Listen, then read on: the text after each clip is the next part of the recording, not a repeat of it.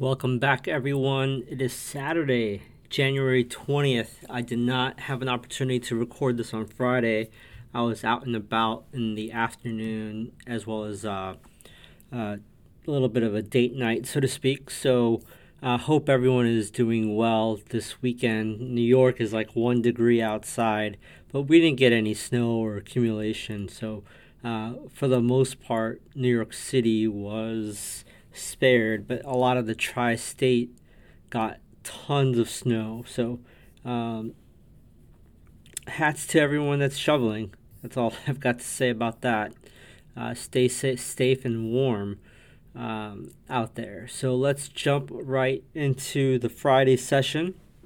We had 793 new highs and 341 new lows. So that was a good expansion because a few sessions like on Thursday, Wednesday, and Tuesday, new lows outpaced new highs. Friday in general was very bullish. We had 66% of shares advancing versus 29% declining. For the 50-day moving average, we had 34% of shares below its 50-day and 37% of shares below its 200. Not much different from Thursday, to be quite honest. Volume was good. The Dow, NASDAQ, and S&P closed at the high. So did the Russell. The Dow was up 395 for the day, up 1%. The NASDAQ was up 1.7% or 255 points. The S&P was up 1.23% or 58 points. Looking at the sectors, almost, not all, almost every sector was green. Technology led for the day, yet then communication services, financial, real estate, consumer cyclical. Consumer defensive was the only sector in the red. When you take a look at the week, technology led up 4.3%. Then communication services, which is like Google and Meta, up 2.29%. The laggard for the week was utilities, basic materials, energy, and real estate.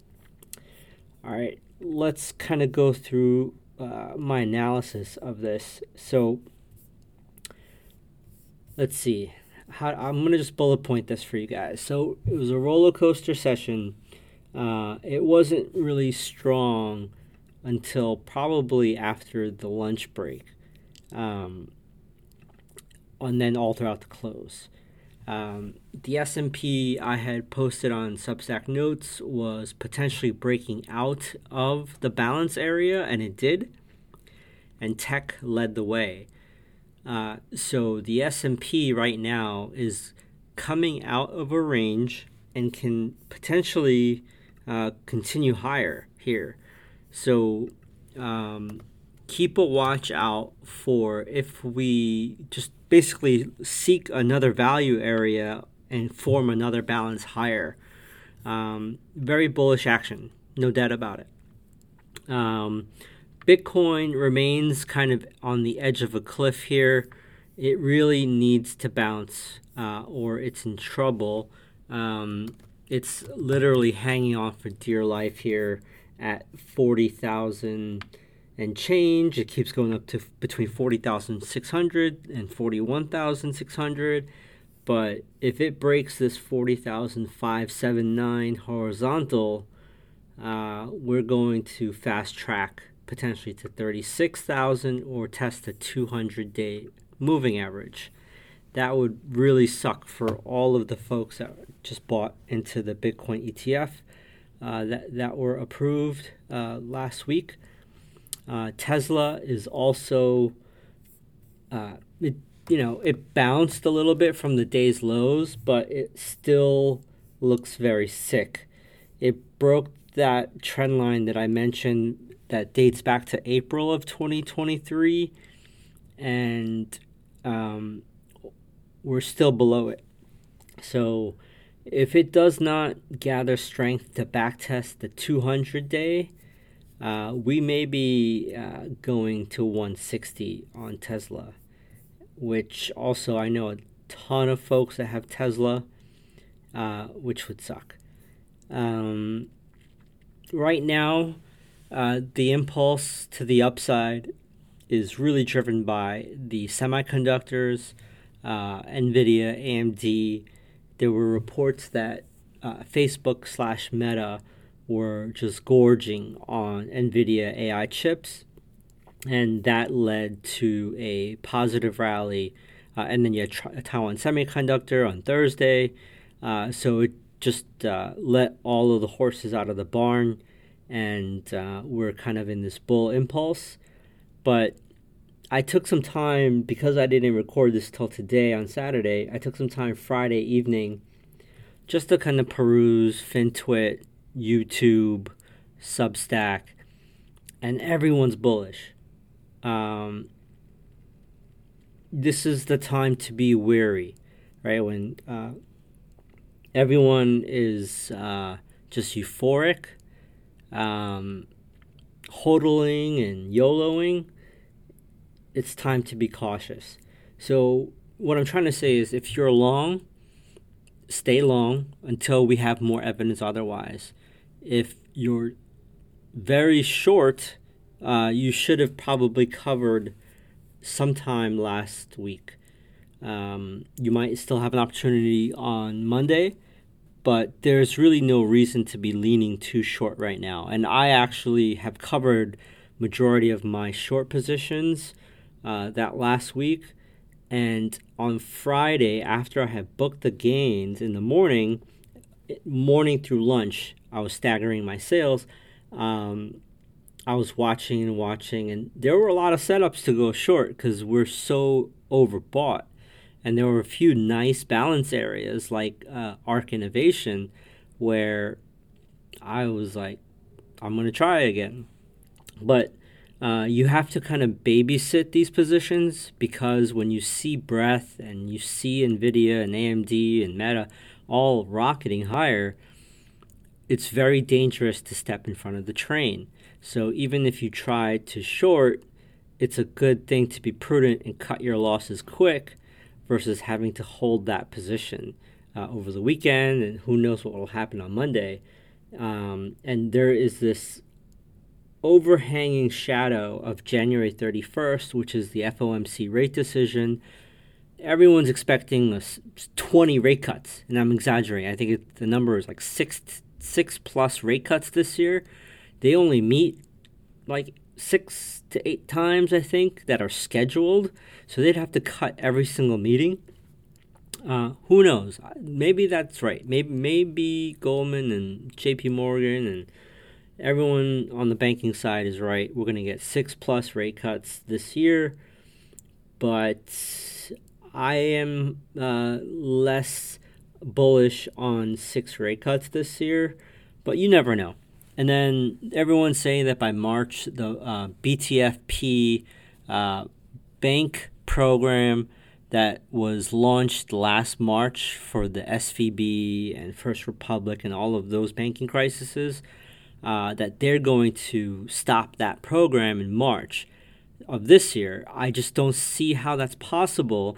But then this weekend, Joseph Wang, who used to work on the trading desk of the Fed, the fact that they have their own prop desk at the Fed is a problem. But he used to work there, trade on behalf of the Federal Reserve. He's saying that there are rumors that the Fed is going to make it mandatory for all banks to go to the discount window once every year. The reason why is they suspect that banks like SVB did not know how to go to the Fed discount window. Thus, the crisis that they were in could have been avoided if they knew how to quick dial on their cell phones this Fed discount window. And that if everyone does the fire drill of stop, duck, and roll, like if there's a fire drill at school, if every bank participates in this fire drill of how to hit the discount window, things like SVB won't happen. And the premise or the hypothesis is that with those fire drills, it's preparing for the end of the BTFP program, and that the other thing that Joseph Wang is assuming is that, hey, maybe these banks don't need the BTFP program, and they just don't know how to access the Fed discount window. So if we teach them, they won't need the Yellen BTFP money. I think that is a big stretch, okay? These banks know what they're doing. So March is right around the corner. So, yeah, I'm going to reiterate. If you're long, stay long and strong until you see some evidence otherwise. If you are short, you should be very careful. Pick your spots, but you may have to babysit your entries, and if the position goes against you, you better close it quick. If you're in cash, I think it's very hard to, very risky, I should say, to chase right now when you have such a rally going on, and we're already up so high. And if you're in cash and you're trying to short, I would, again, consult your financial advisor, do your homework, be very careful, because you don't want to step in front of this train right now. However, there are some cracks. I mentioned to my pledgers a week and a half ago that my longer-term signal for leaning to the bear side or being risk-adverse has signaled. That does not mean, and I mentioned, that does not mean to short everything or sell everything. It's just one of first many barometric tools I have that say, hey, red flag, we're getting a little bit over our skis here. It might be time to either book some gains and sit on cash, but don't chase. So that signal has gone off a week and a half ago, and it's rarely incorrect. So that doesn't mean we can't still rally here. It does not mean we still can't rally 10% from here. It just means be wary and don't chase. Now, earnings is here. I don't think earnings matters as much as the FOMC rate decision January 31st. Let's wait and see. We need more cards out of the deck before I can make a conviction call on, hey, that was the top of the bull run. But when you take a look at all the sectors, it's mostly tech, it's mostly semiconductors right now. Sure, you have a couple of shares in the Russell ramping. Yes, you have housing, home builders rallying like crazy. But it's mostly the tech sector. And yet, with all of this, the 10-year yield is still above 4.1. It's not going down yet. All right, so the verdict is still out. If we go back to 4.5 and cross above 4.5% on 10-year, I do not care how many units of the Apple virtual reality, augmented reality goggles are sold by February release. It will not matter. If the 10-year yield is above 4.5% by then, it will not matter. So if we can get back under 4% on the 10-year, that would be wind in the sail of the bulls. What else? So on Friday, anything gold related or Bitcoin related was very weak. I think a lot of the animal spirits are in Bitcoin ETF related shares right now, and the only reason I know that is that billions of dollars came into the market in the past 2 weeks into those ETFs. And the thing that I'm thinking about now is if Wall Street sell side has pushed so hard for funds to buy these Bitcoin ETFs, they're going to have to step up and start buying to defend their product, or else everyone that bought is not only going to mistrust Fidelity, ARK, Invesco, BlackRock, right? for the Bitcoin ETFs. They're going to distrust them for anything. So this is a credibility issue now for these Wall Street firms. So I think eventually they're going to prop up these Bitcoin ETFs and not let it go down further, because it's their reputation. Everyone and their mother was on CNBC, Bloomberg, and talking about how, yeah, we hated Bitcoin before, but now we see the future, yada yada yada. They're gonna have to back this product up. That's how I feel about it. But right now, it's still weak. Again, the last day of the month, January 31st, the Federal Reserve will decide on what to do with the rate this month. And they'll probably release a dot plot and everyone's projections on the rate. Everyone is going to be dissecting every single little thing.